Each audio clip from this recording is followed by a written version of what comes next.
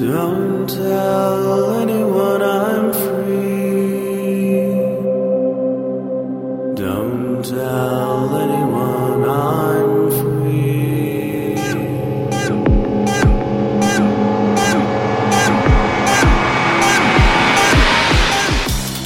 Hello, and welcome to BSD Talk, number 88. It's Wednesday, December 20, 2006. In the news, BSD Can 2007 has issued their call for papers. So, get some interesting topics in there, and let's make it a great convention. In this episode, I just want to talk about what's gone on in this past year, because December 20, 2005 was my first podcast. So it's been a year of BSD Talk. So in this year, it's really been a wonderful experience. I've got to meet a lot of really nice people in the BSD community, and I actually attended my first BSD-related convention, which was excellent. I've also had a lot of support from the people out there in the BSD community. I've had people provide donations, people who have worked on translations, offered ideas for interviews or set me up with interviews for people providing long distance, offers of web hosting, people bought domain names for me. It's really just been unbelievable how much people have been helping me out. So I just want to give a big thank you to everyone out there who's listening. I really appreciate everything that you've been doing. Just for some statistics, my last podcast, number 87, so far, has been downloaded 2,500 times. So that's, a rough estimate of how many people are downloading these things. I don't know how many are actually listeners, how many are some kind of web crawlers or other kinds of things. But, the numbers have been growing steadily, which is really nice. There's usually, in this case, there were 1,975 MP3 downloads and 532 OGG downloads, so it's good to see some OGG being used. Well, I could talk about what I've done this year with BSD. And I could say that I guess the first big thing was the website for the company that I work for being hosted on BSD. I'd have to actually look up when exactly that happened. It may have happened a little bit before I started doing these podcasts, but that was a big step. It went from me using BSD as a hobby operating system, something that I would occasionally install on computers. I was always intrigued by it, but to bank the company website on it is a big thing. So I think that shows at least my confidence in the BSD operating systems. In this case, I chose OpenBSD primarily because I was running the Joomla web content management system, and I wanted something that had a change root Apache by default, and so OpenBSD made that really easy for me. It was also the operating system that I was quite familiar with. More recently, everyone at my company is just loving the fact that they get much less spam thanks to the SpamD spam deferral daemon running in gray listing mode. So that's, 100 people who are benefiting from this BSD product. So I think that's a great thing.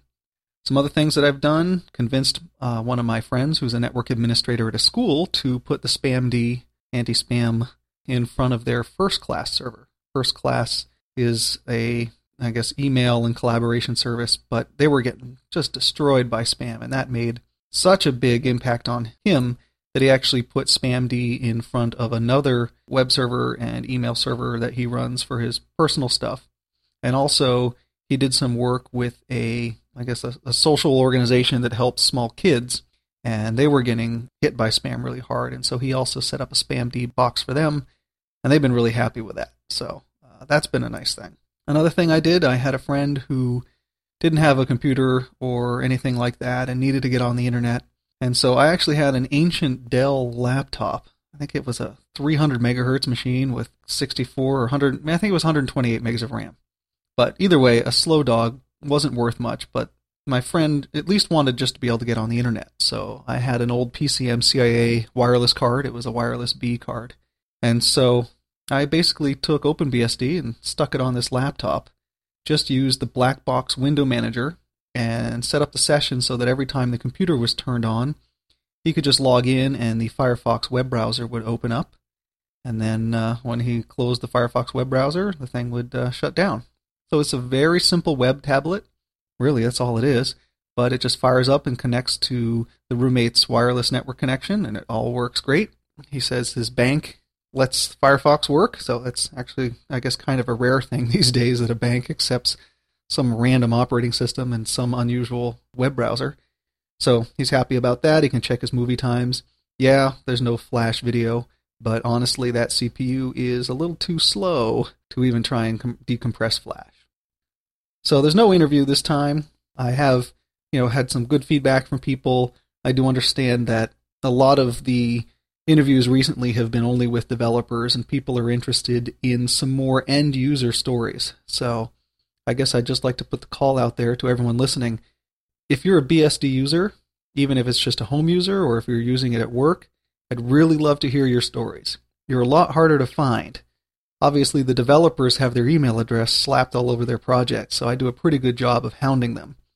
But when it comes to the end users, the people using BSD in unusual places, I don't know you're there. The world doesn't know you're there. So please get in touch with me and let's tell your story, and let's continue to let people know that there's a lot of interesting stuff happening in the land of BSD.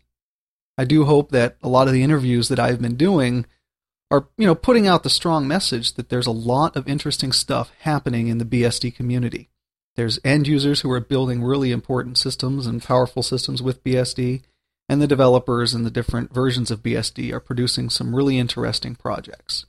I also hope that some of my interviews, such as the ones with Yahoo and Google, show that there's some major companies out there who are willing to release their software under a BSD license. People should not be scared of the BSD license. Also, I hope that I've been able to show that commercial companies are willing to support BSD. We have companies like NVIDIA, and we have antivirus companies or Opera who are devoting resources to making sure that their non-free software also works on the BSDs. So I think that these are important stories, and we need to tell them. And so please get in touch with me at bitgeist@yahoo.com, and let's get your story out there. So it's been a wonderful year. Thank you for listening, and I guess this will officially mark the beginning of Season 2. So we'll see what the next podcast looks like. I hope to get one soon. It is the holidays, so it might be a little while. But all right. Sorry about my rambling, and thank you for listening. This has been BSD Talk number 88.